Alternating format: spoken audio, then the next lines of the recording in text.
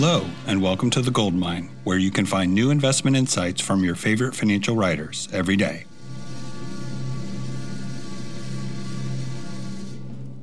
I'm Barry Ritholtz, and this is The Inflation Reset. In yesterday's discussion of the Great Reset, I looked at 6 economic categories that were impacted by the pandemic and reopening. Today, I want to focus on just one of them, inflation. In my adult lifetime, inflation has been mostly accumulating slowly. The 2000s were certainly a notable exception. But like pressure building up along tectonic plates, there are occasionally big resets. Look at the eras after World War II, in the middle of the 1990s boom, after the Great Financial Crisis, and now during the post-pandemic reopening. We are seeing substantial resetting of prices amongst many other things.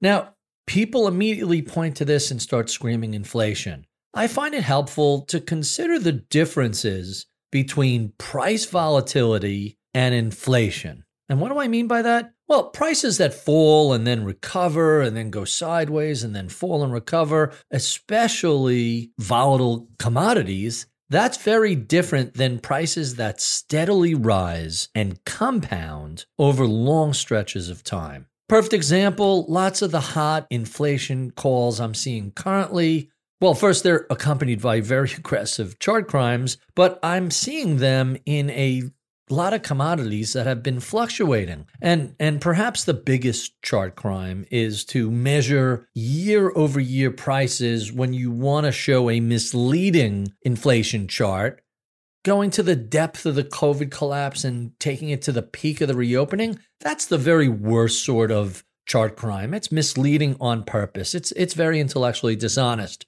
What I've been seeing a lot of lately is gasoline prices. And here's the inflationistas' mantra. Year over year, gas prices have skyrocketed 52%. And that's a classic example of bad data and a chart crime which ignores context. So let me fill in the blanks with some context.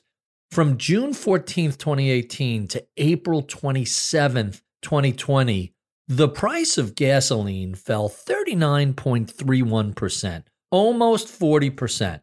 This 52% rise from last year lows, guess what? All that does is bring you back to the 2018 price level.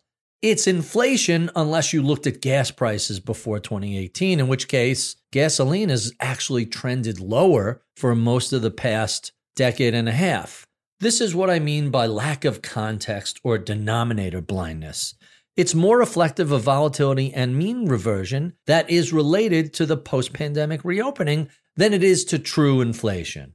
Ask yourself this simple question, especially if you own an internal combustion engine vehicle. What has been the rate of price increases over the past decade or two? Is this volatility or are these increases that compound? How does gasoline look compared to, real estate? If you want to look at long-term price comparisons. Rather than cherry pick any one favorable data point, let's look at a variety of common periods and look at gasoline prices for some context. For the month, gasoline is up 4.5%. For the quarter, for the past 3 months, it's up 11%. Year to date, gas is up 34%. 1 year, 53.18%. But 3 years, up 2.75%?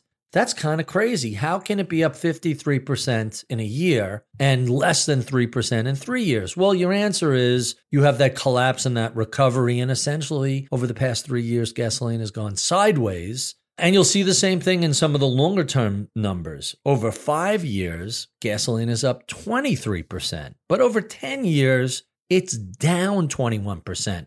Let me repeat that. Over the past decade, the price of the gasoline you put in your tank is down 21%. That's a full decade. Again, this is a volatile price series. Gasoline swings around a lot of different things.